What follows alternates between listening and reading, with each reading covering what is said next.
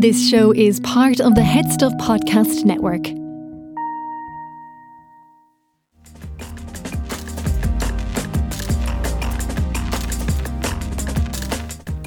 Hello and welcome to Basically. I'm your host Stephanie Preisner, and today's episode is one for those of you who've been following me on Instagram. You may have seen it. I got very fascinated a couple of weeks ago by allergies. I have a lot of allergies, but I never knew what they were, and fell into a rabbit hole and then found out what they were. And to share that information with you, I have brought to studio Sandra from the Allergy Clinic. Sandra, thanks so much for coming in. Do you want to tell me a little bit about how you got into this, or why you started, or... Yeah, I'd be delighted to tell you, because I suppose that's the start of every story, isn't it? In 2012, I developed a terrible condition we now know. It is called urticaria, which is the awful hives, and angioedema, which is the swelling of my lips and my eyes. And did it just come on? Literally, it just came on. Now, overnight. Of course, I'm going to preface it by saying I was actually closing a business at the time. So I was in the fashion business, and so I was very stressed. Okay. I didn't ever anticipate that stress would come out in, as we thought, an allergy. So at the time, there was nowhere that anyone could tell me that I could go. In fairness, I went to my GP. They, suggested I take antihistamines, but there was no name put on what I had, and the fear associated with what I had, which was basically that I came out in like a heat rash, but raised red hives all over my body, and then my eye sockets would become really swollen, and my lips was swollen. And by me, I wouldn't have been getting any Botox, because it wasn't around at that time. You most definitely wouldn't even be considering Botox. And I remember going to a party one night, and my friend's husband said, "Would you tell Sandra Walsh to stop getting whatever she's getting into her lips?" I was unrecognisable, and it would just suddenly come on. And of course, we thought it was allergy. Like, I thought it was that I was allergic to prawn. I thought it was that I was allergic to white wine with prawn. I thought I was allergic to wheat. I thought I was allergic to sugar because I took a meringue one night. So it just literally just came on. Right. And of course, urticaria now, it's bandied about. Well, of course, in our world it's bandied about, but in the public it isn't. People have never heard the word urticaria. And basically all it means, Stephanie, is that histamine rushes into your system, rushes out by the mast cells into your skin and into around your organs, so around your eyes and around your lips and that, and you swell up. And the causes of it are: there's heat urticaria, cold urticaria, stress urticaria. Stress is a big part to play in things. Pressure urticaria, so particularly ladies would feel that around our panty line or under our bra, that we'd feel, oh my God, just every time I put it on, you feel that you're tight. It's nothing to do that you're wearing a size that's too small. It's just the pressure of the item of clothing on your skin stimulates the mast cells to overproduce the histamine. But it's very frightening. And it's and very interestingly, because at the time that we're in with the COVID vaccine, we've had 5 women recently between the age of 23 on last Tuesday. A girl was with me of 23 and one lady of 70. So 5 people in the last 8 weeks that have had the COVID vaccine, and 5 of them have developed urticaria as a result. Yeah. So, that's nerve-wracking, and people are afraid. So what you do for it is you have to outrule that it's not allergy. Right, okay. And then we can put a small management plan in place. But the main thing about the allergy clinic is that we'll refer you on the right pathway.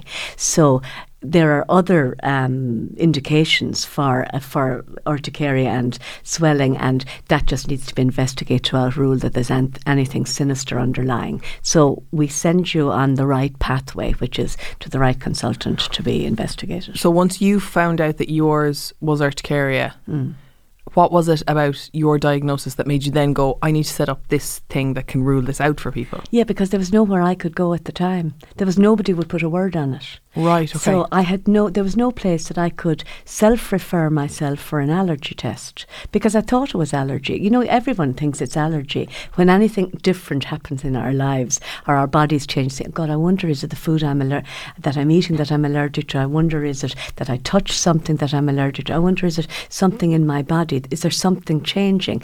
And of course, there is something changing all the time in our bodies, because that's what physiology is, this constant mitosis, and you're dividing and multiplying. So there was nowhere that I could go. Absolutely nowhere that I could go and have a test that could determine if it was allergy or not. So that's why I came up with opening the allergy clinic, and I went and trained in it.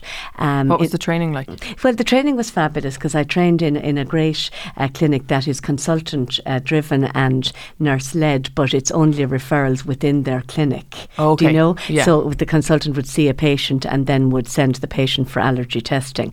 So there was nowhere that you could go yourself to find. And I had no doctor that was telling me this was allergy. Because remember, allergy, and particularly with all our gorgeous multinational society now, allergy has changed, or the profile of allergy has changed, because a lot of other countries are much more aware of allergy than what we in Ireland were. Really? Oh yeah, absolutely. So, you know, a lot of Polish people, Lithuanian people, all that Eastern European, they would all have been exposed to allergy clinics way before. So they all know what they're allergic to. They know what, absolutely. Or they certainly know that it could be allergy. Whereas we tend to think we have to suffer with things, but now we don't. No, you know, don't. well, you see, you know that. I mean, as in fairness, I suppose I can say that I just heard you speaking on your story. It was my niece, actually, Hilary, heard you speaking on your story, and she said to me, Sandra, look up this Stephanie speaking about her allergy. And that's why I contacted you, because, to be honest, I saw you were suffering. Yeah. And, you know, even though it was me being probably, I suppose, proactive and maybe a bit cheeky, really, inviting you in, but I just wanted to tell you, even if you did nothing, that there is somewhere you can go. Yeah. You know, you're not on your own. That's my big thing. And when I put it up on my story, then I did go in, I was shocked by the number of people who were like, oh my God, I also have this. So, like, my symptoms were, and some, like, people have different ones, but myself and Noel, so my symptoms were, I have asthma, so just on random, like, first of all, if I had anything with dairy in it, the minute I would stop eating or drinking that thing, I would have this cough, just one cough, but it was like really, really phlegmy. And then throughout the day and the following days, I would get sort of more congested, and I have these like little bumps on my arms that were like, it wasn't really a rash, it was just like my skin would react on the upper parts of my arms, and I would get these bumps. And then, you know, sneezing, coughing, that's not to do with the dairy. That would just happen on a random day. And I became really aware of it during COVID, because it just became socially unacceptable to have a cough or to have any sort of cold-like symptoms. Absolutely. So then, what was the name of the thing that I had with you? Was it skin prick test? Yes, so we did the skin prick test. So Is that the first port of call? It's the first port of call, and that's the type 1 allergy test that you have a result within. So we literally put a droplet of the allergen, which is the dust mite, grass pollen, tree pollen. We did all the foods for you. We did peanut, we did the hazelnut, and we also do penicillin, of course. But we just put a little droplet of the allergen onto your skin in a grid that I draw. Yeah, so basically she draws, if you can try and imagine this, from your wrist to your elbow, she draws one line, and then like across horizontally down that line, she draws more lines. So it's just this big grid on your left arm and your right arm, and then so she's dividing your arm up into little segments. And then the allergen comes first, doesn't it? Yeah, well, the histamine control. Yes. And so on that marker, then she puts little letters on top of all of those, so you know which one they are. And what's the histamine control then? So we all produce histamine. So you know when somebody becomes allergic to something, or in my case, where the lips are swelling out, that's the histamine rushing into the organ or out into your skin. So we produce histamine. That's our, actually, I call it like a siren. That's like our ability to respond and to protect ourselves. And do some ourselves. people naturally produce more than others? Like, are some people don't have a lot of histamine, or do we all just have this thing? We all have histamine. It's all related to your general physiology, your makeup. You know, so but what it is that some people have a different response. So the control is what we give you. So everybody gets the same level of control, which is just one droplet. You might have a response that is 3 millimetres. I might have a response that's 11 millimetres or 10 millimetres. But then what you'll see is that control is the measure against your response then for the rest of the allergens. Okay. So if you had a 3 millimetre response and you found after eating strawberries that you get very itchy, because strawberries are actually very high in histamine, but you might only have a response of about 5 millimetres, because it's directly relatable to the control that we've already, your response to the control. And the millimetres, for those of you listening, is that, so within that little box, she puts the allergen and then she does a little prick so that the allergen kind of goes into your... Is it into your blood? In under your skin. In under your skin. Yeah, subcutaneous. Yeah, so it goes under your skin. And then you have a little reaction or you don't. But they measure the reaction of how many millimetres. And like, so, for example, I think one of my biggest ones was cats. Yes. So I had this big welt that came up. And when we measured that, it was about, I don't know, 3 or 4 millimetres. Oh, no, it wasn't. It was about 9. Oh, right, okay, yeah. You had a very significant cat allergy. Yeah, and I've always been telling people I'm allergic to cats. Yeah. And people are like, stop, you're just trying to control somebody else's house. And I'm like, I cannot sleep in a house with cats. Oh, yeah. But I'm highly allergic. Yeah, but anyway, so she does that, right? And we'll get back to the science behind it. But so she does all the skin prick things. And then you have to leave it. Oh my God, Sandra, my arm has never been more itchy. I was like, I have to itch this though. I know, and you can't. No, and you were like, no, you can't. And I was like, well, sure, then of course when you said I couldn't, I was like, well, now I have to. Yeah, of course. But it was so awful. Yeah, and so the reason you can't is that you obviously have to let the allergen do its work and get the physiological response. Whereas if you itch it, then it becomes we call it erythematous. So in other words, you diffuse the blood out into your skin, and so you can't measure it. Well, you can measure because it's the wheal we're looking for. You know, it's the white wheal that we're looking for. Yeah. And you know, when I was talking about the urticaria earlier, so this has kind of been very interesting because people with urticaria, which is like what I had, you're producing all this histamine. So somebody with urticaria might look like they have wheels all over, you know, when they're in the grid. Yeah. But actually it's very distinctive. So it's scientifically very distinctive to be able, you can distinguish between the histamine, just an overproduction of histamine for somebody who has high histamine in the urticaria patient, but it's the actual wheal. WHEAL, and that's what we're looking for, the wheal. So if you had urticaria, what would the wheal difference like? What would it look like? You'll see the shape of all of them will probably be the same, and then the one that you have an allergy or not to is. But most urticaria, you see, is not allergic. Like mine, I haven't one allergy. You told me that. Oh in my God. All those squares, in all of those things, I couldn't believe it. Like I couldn't believe I haven't one allergy. I mean, I'm saying, oh my God, and I removed, you know, like that, and we all do it. We remove this from our diet, that from our diet, and then you're kind of, not that you've become deficient, but this is particularly for children because parents are fantastic.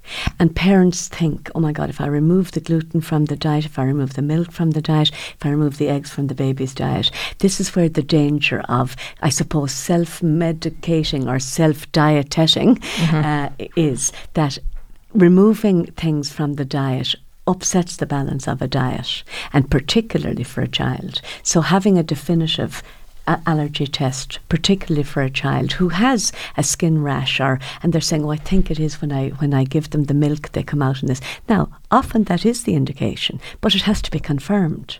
Right. And then it has to be managed by the right consultant, so that it's not a willy-nilly approach of somebody saying, I'm taking milk out of the child's diet, or I'm putting them on soya, or I'm taking that wheat away. You have to be managed by having the test to define if it is allergy that's driving it, 2, getting onto the right pathway. So that's the big thing in our clinic, is the patient care and the pathway. And you, again, if you don't mind me saying, you did have that experience. I sent you on the right pathway to the right doctor who managed, in your case, the sinusitis, isn't it? Because it was all driven by your sinuses. Yeah, which was mental because I had an MRI scan. So I was getting these really bad headaches. This is probably 2 years ago now. Oh, also given the pandemic, probably 3 years ago. I was having these crazy headaches and kept going back to the doctor, and eventually they were like, we're just going to do a brain scan. We're just going to do was it a CT or an MRI? I can't remember. CT. A CT.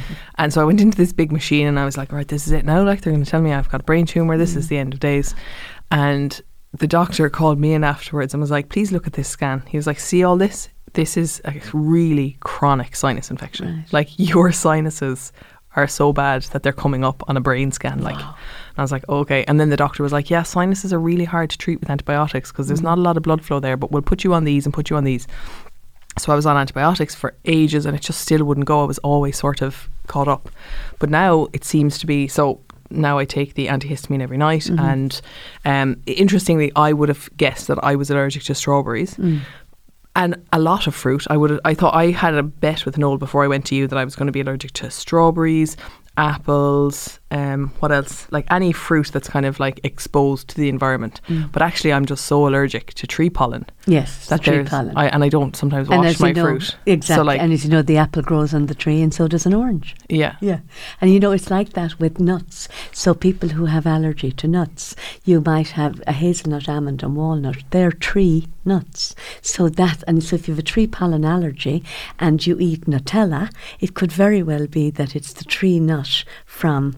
So there's pollen on the nut because it's growing on the tree, and that goes into it. Tree. Yeah, and exactly. I stopped also drying my clothes outdoors. Yes, of course, and that that's does the help. big and that you know the way that vision, and that is an Irish vision, definitely, of the billowing sheets and it was a beautiful sunny day, and I just put everything out. Great drying out. Of course, for particularly for someone with a grass pollen or a tree pollen allergy, that is just a killer, because the lovely sheets go on the bed and you inhale that grass pollen all night long. All night long, exactly.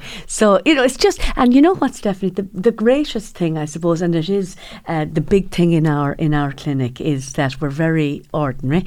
And I don't use that word loosely, but, you know, we're very approachable, and it's very common sense approach. So even something that you're thinking, oh my God, I had a lovely lady yesterday in our clinic in Clare Hall, and she said, and there was I putting his sheets out, looking at them, billowing on the line, and then of course the child wakes up in the morning absolutely eyes swollen, nose running, everything. And I said, sure, how could you have known? You couldn't have known it, you know. So I think that's the big thing, and I really do believe this. We need to give ourselves, and particularly as parents, a little clap on the back for getting a child tested.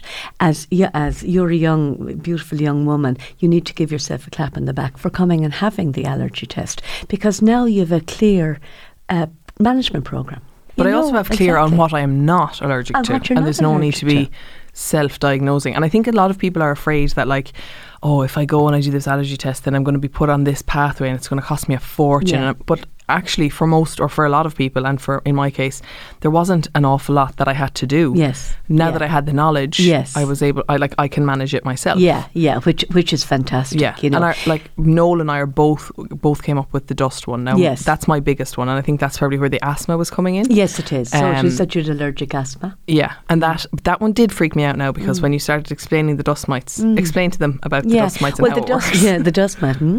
As we call it, dermaphagoid is the generic name for him, and for the children we call him Dermot. So basically the dust mite is part of the spider family, and he's present absolutely everywhere. You know, we can't do anything about his presence, but he doesn't affect all of us. But for those of you who have inflammatory rhinosinusitis or inflammatory or allergic asthma that's driven by a dust mite, the dust mite lives essentially in anywhere that dust lands, but it's not the dust that you're allergic to, it's the mite in the dust, and it's actually the protein in his excrement. So basically what happens is Here we go we now. breathe him in, and which we all do. So if you think of the only way something that can get into our body is we breathe it in by 2 nostrils and we open our mouth. So we either breathe it in or we ingest it, okay? So we breathe in the dust mite, and he's brought through the united airways, which starts at the nose, up to the sinuses, down to the base of the lungs, and he goes to the loo in the base of the lungs. The protein in his excrement is what drives the inflammation in your airways. So you know when you put if you cut a tree and you see the annular rings, well, for somebody who has a dust mite allergy or inflammation in their airways, the rings are smaller and smaller and smaller because they're tighter, because they're all inflamed, okay? So the dust mite is the biggest driver of allergic asthma and of sinusitis, okay? So how do you get rid of him now? It isn't that it's no reflection on housekeeping, and everyone says, oh my God, but my wife keeps the place great. And it's funny, they always talk about the woman being the great housekeeper, you know, and be cracking up.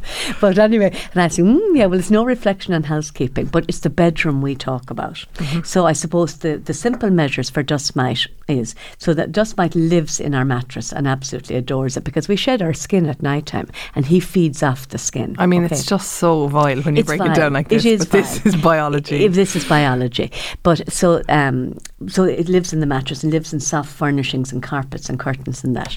So our very simple measures are to get an anti-dust mite case that literally zips around the mattress. So at the moment we're kind of having a look, but we're always looking at the Oxendales now have a zipped mattress that has just come out, and you can buy that on oxendales.ie, or the Emma mattress case. That is the other one that has the layer of Puratex, and these are all anti-dust mite. Okay, so that's the first layer that you put on your mattress. You only ever have to buy it once. The second thing then is that it's the anti-dust mite or anti-allergy duvet and pillows, and they're available in Dunnes Stores, all those anti-allergy ones. They're superb. The most important thing is the damp dusting. So it's literally kitchen paper, and you dampen it, and you wipe the surfaces of the windowsills, the bed head, the base of the bed, the lockers, the lamps on the lockers. No clothes thrown on the floor. The teenage kids love that when I say it. No clothes on the back of the chairs. Your wardrobe doors closed. Your linen washed at 60 degrees to kill the spores. For the children, that they don't have a load of cuddly toys on the bed. I had a lovely little girl in yesterday that she had a load of little blankies that she loves soothing. So what you do with that is you wash you pick the cuddly toy you love, or you pick the blankie that you love, and you wash it in 60 degrees, dry it, and then put it in the freezer for about 6 hours, and do that every couple of weeks. So that kills the spores. So, and then we recommend the Dimplex, the Glen Dimplex. It's called I can't remember the name of the actual thing, but it's the grade 5 anti-dust mite and anti-grass pollen HEPA filter. And it's really good because that sucks in all the airborne allergens, which is the dust mite, grass pollen, tree pollen, and mould, MOULD, that are in older houses.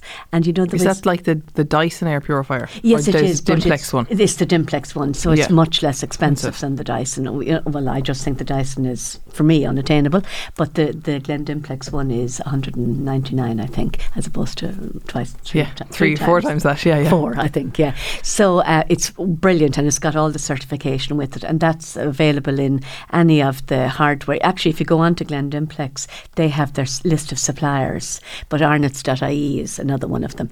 So that's the dust mite, and it's extraordinary. So I did a study for 19 months while I was training in allergy, and we did the study for the anti-dust mite measures, and particularly if the parents adhered to it, the difference in the children's respiratory excellence and their respiratory health was unbelievable. So, you know, we were chatting about asthma. So I'm an asthma nurse as well as an allergy nurse, and I'm absolutely passionate about the airways. And I'm also a singer. So if we can keep our airways clean and clear, we can oxygenate every fibre, every muscle, every organ of our body. If your airways are compromised, that's when the damage can be done. And you know yourself, if you don't feel that you're breathing properly or that your airways are clear, you feel foggy. Yeah, and it's so scary. Yeah, it's so scary. So I unfortunately lost my mother last year, but now she was 90 and fabulous. But she used to make all of us. She had 6 children, and she used to make all of us stand up straight and breathe in. You know, and I'm busty, so I'd be saying, oh, Jesus, Mary and Joseph, you know, I don't want to be, expanding the bust. But anyway, she used to make us literally breathe in, and it is powerful to fill your airways, fill your lungs with good air. And you know, I was saying I'm a singer, so I would sing, and I literally would stand up straight, fill the 2 lungs with the air, and then blast out the notes as best I can. But for all of us, respiratory health is your key to success. Having your airways clear, your sinuses treated, you know, even the small measures that we discuss in the clinic before you, if you even need to go and see the doctor. So we talk about getting the Neil Med, which is the sinus rinse. I did one myself this morning. I think I might have literally unplugged my ear while I was doing it. I did. Sometimes that is so egregious. It can be. Yeah, it can. I didn't dilute it enough once, and I could taste the salt for days. Oh, it's dreadful. Yeah, it is dreadful. But it does work. It does work. It is brilliant. And again, the paediatricians and the respiratory physicians, they swear by it. It is fantastic. So that's for those of you listening, it's like this. It's very inexpensive when you get it in any chemist. It's called Neil Med. It's like a little bottle with a funny little funnel thing, and you fill it up with this solution that comes with it, and then you hold one nostril and you push it up the other one, and it comes down the other side. You know, it's and delicious. it's only a few seconds, and we recommend doing it in the shower because the steam has liquefied the secretions. So that's really good. And then you maybe started on an antihistamine. Doing the anti-dust mite measures makes a big difference. Anything that can make a difference to your quality of life, because that's what it's all about. That is what it's all about, your quality of life. I'm going to take a break for a second to tell you about a new podcast that has come to the network that I really enjoy, and I'm sharing it with you because I think you'll also enjoy it. It's called Fad Camp, FAD, and it is about fad diets. Something I'm really interested in, the toxic nature of them, how they have sort of crept into the zeitgeist and crept into all of our minds and sort of changed our opinion of what's healthy and what's not healthy in a way that before fad diets we seem to be very clear and things seem to be much more simple. So if you like that kind of thing, check it out, give it a listen, and if you like it, subscribe to it. Thank you so much. Fad Camp is a comedy podcast about the ridiculousness of fad diets and diet culture, hosted by me, Grace Mulvey. And me, Connor Dowling. If you have a body of any kind, chances are you've crossed paths with at least one of the bizarre diet trends we cover in our show. And between me and Connor, we have done nearly every fad diet there is. Juice cleansing, fasting, the potato diet, which is actually a real diet, by the way, and we don't recommend it. So join us as we try to make sense of the madness that is diet culture. Find Fad Camp everywhere you get your podcasts, and make sure to follow us on Instagram and Twitter at Fad Camp Podcast. Just a quick interlude in the podcast. While I have your attention, I want to tell you about Head Stuff Plus. I know some of you already know about it because some of you legends already subscribe to it. But if you're enjoying this podcast and you might want more of the same, you can become a Head Stuff Podcast member. It costs €5 a month. You can give more if you want to, but that's all it costs. And for that, you get bonus material. So you get extra podcasts each month, not just from my podcast, but you get extra podcasts from all of the shows that are on our network, and there are loads of shows on our network. And we're going to be doing some live shows. You'll get access to tickets. I also do these Zoom things where I'll send out a link to the bonus material members, the people who subscribe to the podcast, and then we can do a Zoom together where we chat. And it's just a really nice community, and on a fundamental level it supports my podcast financially, so that me, the producer, the people involved in keeping this going can actually keep it going and keep giving you the content that you really, really like. If you can't afford it, there are other ways to support the podcast. If €5 a month is too much, you can just share it on your stories, tell a friend about it. That's actually the best way. If you tell one person about a podcast episode that you think they will like, then they're very likely to listen to it. That increases our numbers and that really helps us. Also, commenting on iTunes, like leaving a review and giving it 5 stars or 4, whatever you think is fair, that really, really helps. So sorry to interrupt the episode, but I would really appreciate your support, financial or otherwise, if you're enjoying the podcast. Thanks. And I remember when I was a kid, when I was diagnosed with asthma, they told me that it was exercise induced, and then it became very clear that it wasn't exercise induced, and we got rid of all of our house had carpets, but then my room, we changed to a wooden floor, got rid of the teddies, got rid of all the soft furnishings, and it did improve. But even now, since I went to the allergy clinic, I've gotten rid of books from next to the bed because they were... Of course, you'd have loads. Yeah, they were storing a lot. Because we still have wooden floors, but there's little things you can do, and it just helps. Yeah, no, it helps hugely, yeah. Well, so I suppose for the audience, or for all of us that are talking here, anywhere you think the dust can land, the dust mite lives. So just remove it from around your bed, and it's only the bedroom we really talk about, you know. But I suppose there's kind of no point in doing that if you're not allergic to it. So it's better to find out first if you are. Yeah, you have to find out if give you. And what if are it's the your other driver. things that? So there's the skin prick test. Yeah. And so then what else? So then we also have. So we also work with a lot of the dermatologists, and we do the patch testing for them. So again, that's not self-referral, because that is always dermatology led. So if somebody had a persistent skin condition and they just don't know. So when we go to get our hair done and get the colour, the hairdresser does a patch testing. Well, for all the world, it's obviously a little bit more thorough than that, but for all the world, it's a patch testing, and it challenges you over 96 hours. So it's a 3-appointment clinic. You come in, have the patches. So you've seen the dermatologist. The dermatologist will say, oh yeah, no, okay, and that has been referred to by the GP. Yeah. So you've gone to the dermatologist, they say, okay, so do you think it might be something that your shampoo, your hair dye, your creams that you're using, if you're using a steroid, was it like me with acrylic nails, anything like that. And so they make a very informed decision, send you then to the allergy clinic because we do, I think we have about 20 series of allergens that we test for. They're called haptens, and then they're applied onto your back. And what kind of things are they like? So like all the components of any chemicals that are used. Right, so okay. for instance, in methyl acrylates, which is the nails, all of these. So hair dyes, so shampoos.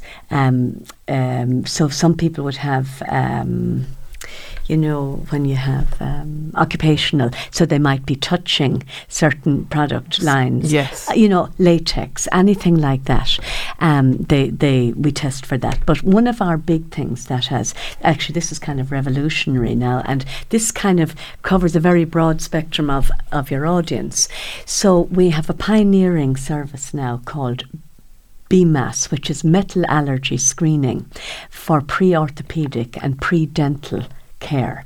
So if somebody was going for a shoulder repair or shoulder replacement or a knee replacement or a hip replacement, and you go in and the doctor says to you, do you have any allergies? Well, you never think of it. You never think, oh God almighty, when I wear nickel, when I wear that jewellery, it hurts my skin, or I get a black green ring. mark. That could very well be that you're allergic to metal. And the orthopaedic surgeon is putting in a metal hip, titanium or cobalt and chromium, and that decision that he makes can determine if you'll be able to accept the prosthesis. So it's been very interesting, because there's it's really very interesting field, because there's obviously not so much controversy, but when people don't do well after having their hip replaced, and what they describe is, I have terrible pain. God, my skin is so excoriated or so red since I got that done. I've never felt the same since I had my hip replaced, since I had my knee replaced. So about 10 to 13% of people are allergic to metal. And the test was never available before. Now it is available. So you can come in and have that test. Is that self-referral too? That is self-referral, right. Yeah. And that is, so you then just go to your surgeon with it and say, I wanted to have this test done. I want to know.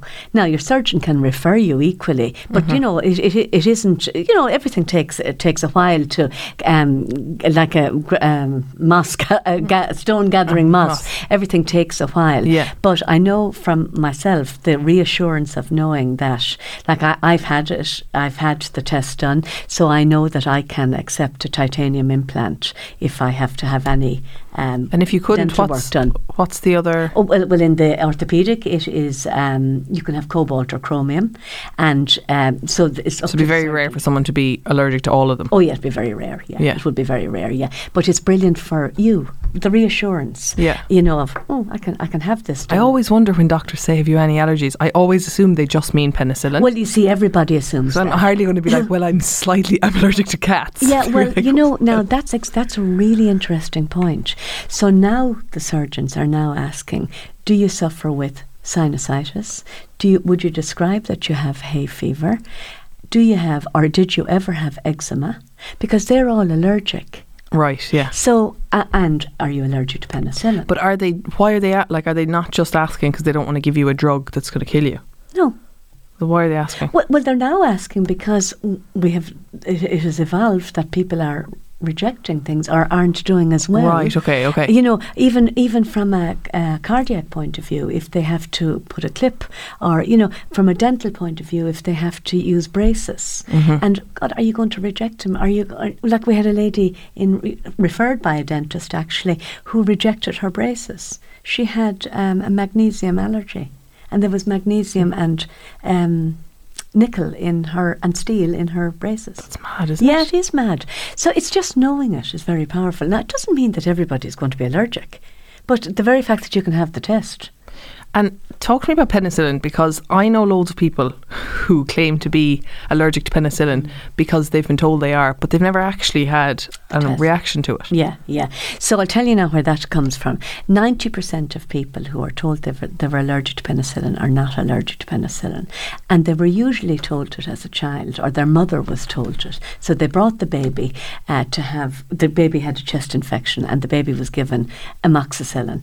And the next day, the baby came out in a rash, and the mum brought the baby back to the doctor, and the doctor said, oh my God, I gave her penicillin, she must be allergic, or he must be allergic to penicillin. And naturally, because the test wasn't available, the doctor was being extremely thorough and caring, so saying, we're not going to give your baby penicillin. But the problem is that automatically puts you on the back foot. So if you can't take penicillin, it automatically puts you that you have to go to the next level of antibiotics, okay? Because penicillin is the most efficacious antibiotic. It's the antibiotic that has least cross-reactivity with other medications. It's the least expensive, and it's the least susceptibility to a thing called Clostridium difficile, which is a gut infection. So 90% of people who are told they're allergic to penicillin are not. But how are they going to take a chance? Yeah, because if you are terrified. Yeah, like if you are allergic to penicillin, what's the reaction? It's not just a rash. Is it like it can kill you? Oh yes, of course. Yes, Yeah. it could kill you. Yeah, absolutely. So what we do is, and we're having a lot of referrals. Now, again, you can self-refer for this, but we have a lot of medical referrals from consultants pre-operatively. We do a lot of the allergy testing for penicillin within Blackrock Clinic Hospital at the moment, and we and a lot of the respiratory physicians, because they usually want to start. Were you started on amoxicillin? I'm not allergic to amoxicillin, but apparently I'm desensitized to it. You're desensitized. I've been on so many antibiotics. Antibiotics. So they just go straight to Augmentin now. Brilliant. So that knocks me out. Like. Oh yeah, I know. So you keep drinking loads of water. But when a patient comes in now for a penicillin test, it's again the same, the skin prick test. Yeah. We put the allergen, this penicillin allergen. Yeah. We introduce that under the skin. We let that incubate for 10 minutes. We inform the patient that if we do the skin prick test for the penicillin, that we will then challenge you.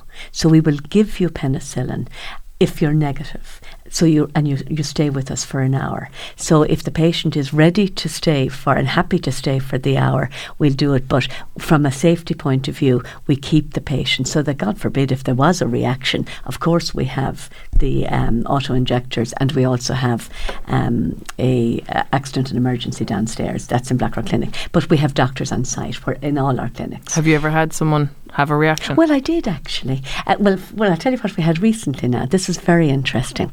We had 2 people who were positive. So they thought they were positive, and they genuinely were positive. As in they were allergic to penicillin? They were allergic, so they were not challenged. And then we had a lovely lady travel up, a mother of 4, travel up from Carlow, and her GP was fantastic. He wanted her allergy tested. And he was such a confident GP.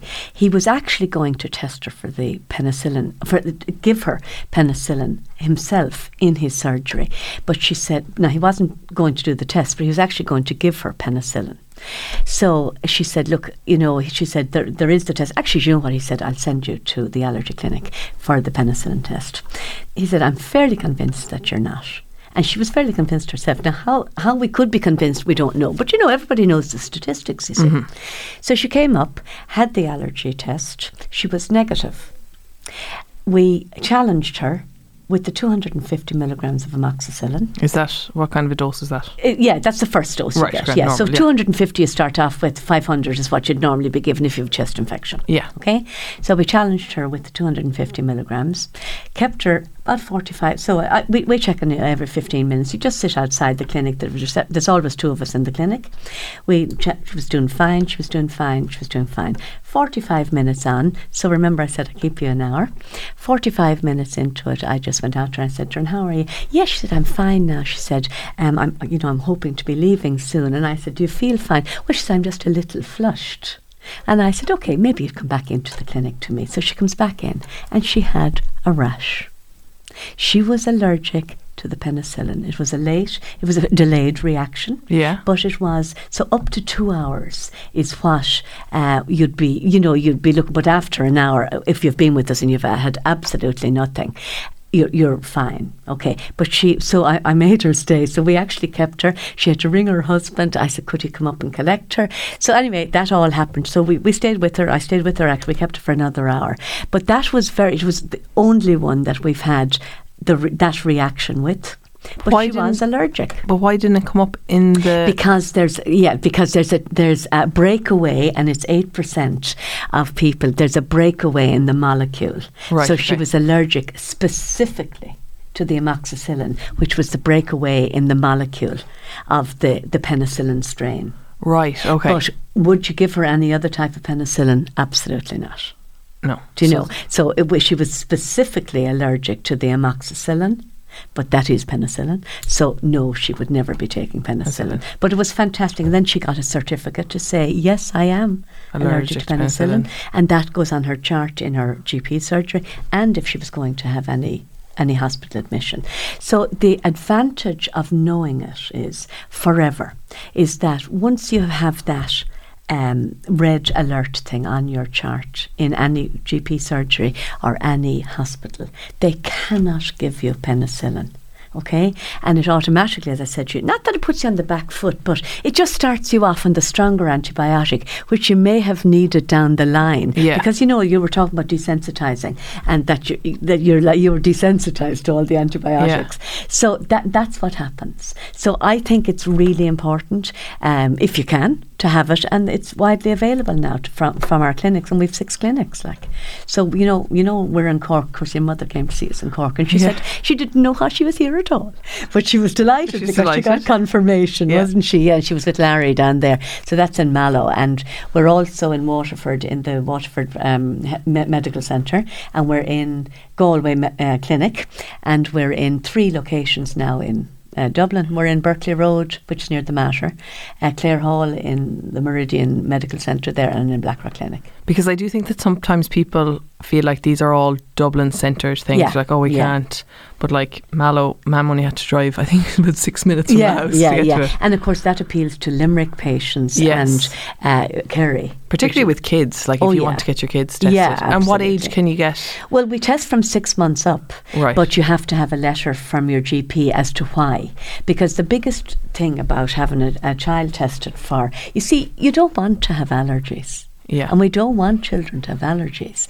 So we purely test on clinical history and signs and symptoms. So we take a clinical history of what was that? Why did you go to the doctor? Why did you bring the child to the doctor? What makes you think they have an issue? So, when I give him milk to drink, he comes out in a rash. So it's quite likely that the doctor will have probably tried, if they think it's real, will have tried the baby on a thing called Nutramigen, which is has no cow's milk protein in it. So, and then they want a definitive answer. So I'll test for maybe the aeroallergens if the child is snuffly, and I'll test for milk and eggs. And that might be all I test for, because it's all on clinical signs and symptoms. Or the mum might say, I gave him a bit of peanut butter, and I saw he got a reaction around his mouth. So she'll have been to the GP, and the GP will said, it's quite likely it's a peanut allergy, but we have to have a definitive diagnosis. So we test for the peanut, and then we send the mum and the baby, to the paediatrician who specialises in food allergies. And we have a wonderful facility with Dr. Tariq in Portlaoise, and he's absolutely, of course, he's the middle of the country, and he's fantastic, and he's available. He is able to accommodate our patients, which is fabulous, and he will manage the child through a peanut allergy because it's vital. We also, if the child, like we had yesterday, a child confirmed peanut allergy, so we have a prescription that we will give the mother for the child for an auto-injector. It's like an EpiPen. Well, the Eject pen is the one we use, but we will demonstrate then how to use it, when to use it. And the biggest thing for anybody out there that will be listening to this, adrenaline injector is only adrenaline. We produce adrenaline ourselves. It's our ability to fight or fly. If you end up giving an adrenaline injector because it was prescribed for you, don't have any fear. It's only adrenaline. It cannot do any harm. But you must ring the ambulance. If you've given an auto-injector, you must ring the ambulance to say you've given it, and you stay with the person that you've given the auto-injector to, and you never give your child's adrenaline pen to anybody.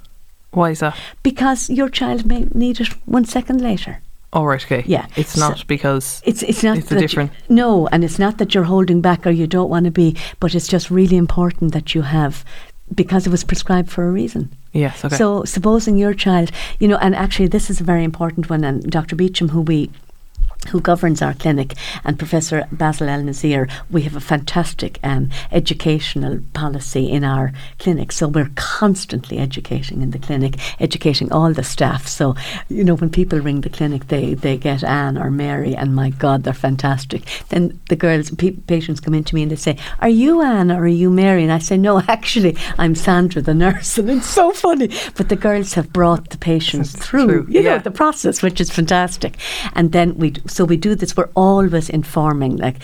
So Joyce is the other director in the business, and we're always looking at how can we make ours the best. So it's always about education and always about finding out the best things. So one of the things that Dr. Beecham was speaking about recently was that if somebody has a peanut allergy and they're sitting on a plane and they're carrying an auto-injector, and somebody beside them opens peanuts in the air, it's only if you ingest it that the reaction will happen. So that just to reassure somebody, now you'd preferably not be sitting beside the person, or so if you saw somebody, you'd say, "Oh, actually, do you mind? I'll move." Okay, but so what might happen is that you might get a tingle on your lips, or your nose might start to, get all itchy. Take an antihistamine. You'll have that with you. Okay, if you notice any swelling, or if you were starting to cough, give yourself the auto-injector, and obviously tell the air hostess, because the plane will have to turn around. But it's only if it's ingested. But how come it's only if it's ingested with peanuts? But when I walk around tree pollen, my allergic reaction happens. Is it just different because it's different? Yeah. Well, it's a completely different strain. Okay, grand. Yeah, it's a completely different biological strain. And are some people so allergic to peanuts that airborne it would affect them? I couldn't answer that now. Category. I couldn't answer that definitively for you. But all I do know is that there's progress being made in peanut allergy, and there will be immunotherapy, and there's a lot of the medical profession doing a lot of work on that. So people who have a peanut allergy should always keep reading up on it and keep abreast. And then, I know you only test with babies for the things that they're presenting with, but I'm just wondering, is it possible to be allergic to something that you've never had? So could you test a baby for a strawberry allergy if they've never eaten a strawberry? Or is it just by virtue of the fact that you've eaten it that your body develops the allergy? Your body develops it, yeah. And you don't test. So remember that your first line of thumb, so for anybody, any child, any mother out there and father out there, have a bottle of Zyrtec. That's the antihistamine in your press. If you give the child strawberries and the child, you see this little lip swelling, or you just see a difference in the child, or they start to cough or something like that, just give them a little, now obviously under the pharmacy guidelines, so you can only give, I think it's from 1.5 or 2, an antihistamine. But a little bit, and I won't say don't panic. It's very easy to say don't panic, but actually being calm is the best thing, of course. Yeah. And there are lots of doctors on call, and that's the big thing, is that just follow your instinct. Follow your instinct, and as a parent particularly. And then my final question is, can you grow out of or into an allergy? Like if I came back to you in 4 years' time and did that again, could I have developed new allergies to things that I wasn't previously allergic to? You could, and you equally could have lost allergies. And the reason for that is physiology. Our exposure to things changes, our body reacts differently. You know the way, and I actually always describe this, you know if you get a very deep cut, Yeah. and the deep cut gets infected, and it eventually heals. It heals because we're multiplying and dividing our cells all the time. So that's how we recover from something. That's how we get sick from something. So when you have an allergy, you've come in touch with something that your immune system just doesn't like, or it says, okay, no, I'll tolerate that. So, for instance, for me, I have no allergies, even though I had my urticaria and angioedema, and I equally didn't have a bad response to the vaccine. But my daughter and my son had a very serious response to the vaccine. My husband and I didn't. Yeah. So they were sick. So it is that their immune system reacted differently. Now, I must have come in touch with something. It wasn't the variant, but I must have come in touch with something that resembled that vaccine before. So my immune system was able to deal with it. Do you know what I mean? So that's our makeup. That's why things change. That's why you see the role of immunotherapy, which is basically a desensitizing against your allergy-driven allergen. So, for instance, we run immunotherapy clinics now for people who have allergic asthma, allergic rhinitis and sinusitis, and the peanut will come on. It will be immunotherapy, and what that does is it literally desensitizes your immune system against your trigger. So the results By exposing you by to it. exposing you. So just in the case of the grass pollen, it's called Grazax. So you have a grass pollen allergy, and you've been to the consultant, and he said, I think you might be a candidate for this. It comes like a little white tablet the size of half a nail, and it's made up of grass pollen. Okay? Right. And it's a lyophilized cake, they call it. So it literally melts under your tongue in about a quarter of a second, and it stimulates your histamine, the mast cells, to receive in the desensitizer, and then your immune system said, oh yeah, normally I don't like you, God, I'm getting used to you. Now, it's a 3-year commitment, but it's on this thing called the drug payment scheme. But to me, it's an absolute no-brainer, because you know the way in the Leaving Cert and Junior Certs, that's the very time everyone's hay fever is driving them crazy, and they can't, and the eyes are streaming, and everyone is cracking up doing their exams. The papers show that 84% of students who have been desensitized, and we start the desensitizing now for grass pollen. We actually started in August, September, and we literally and then you give it to yourself. You come to us for the first dose. You give it to yourself every day for 6 months, and then you come back just for a monitoring. After 6 months, you get the next prescription, and it is a 3-year commitment, but it's an absolute no-brainer. But it's kind of interesting. So, when we were talking about the asthma, and this is what I leave you with, because I'm sure we're near the end. If you can have your pipes clean, that's the big message. If you have asthma and your doctor has prescribed inhalers for you, they're prescribed for a reason. They're not prescribed ad hoc. So listen to your GP, listen to your consultant, and comply. The more that you comply, the healthier your airways get. If you feel you have allergy, come and have an allergy test. Don't be taking antihistamines because you think you have an allergy. You mightn't have an allergy at all, and you're wasting time and money and, subjecting yourself to antihistamines. Get the definitive answer. Look after yourself. Keep breathing, keep filling those airways, and thanks a million for having me today. Thanks so much, Sandra. So where can people find you if they want to find you online or so online we're on theallergyclinic.ie. Yep. We have a Facebook page, The Allergy Clinic. We're on Instagram, The Allergy Clinic, and we're also on Instagram as BMAS. Well, actually, that's through The Allergy Clinic as well. And our phone number now, of course, you're going to ask I'll put the phone number in the show notes. Oh, will you? I will Brilliant. also, so at the bottom of this podcast, I will also put in your handle for Instagram and your Facebook and website. Fantastic. So people can find you there. Thank you so much for coming in. Thank you so much. Thank you, Stephanie.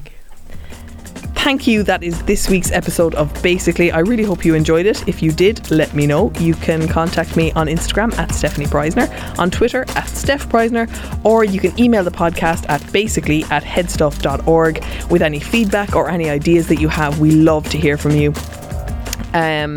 Our music is by Only Ruin. Our graphic design is by Cathal O'Gara. We're produced by Headstuff Podcasts at the Podcast Studios. And yeah, that's it. See you next week.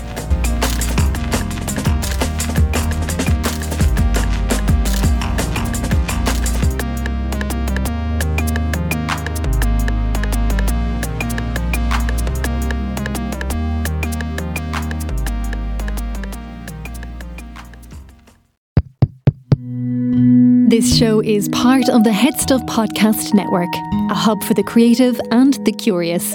Shows are produced in association with Headstuff and the Podcast Studios Dublin. Find out more or become a member at headstuffpodcasts.com.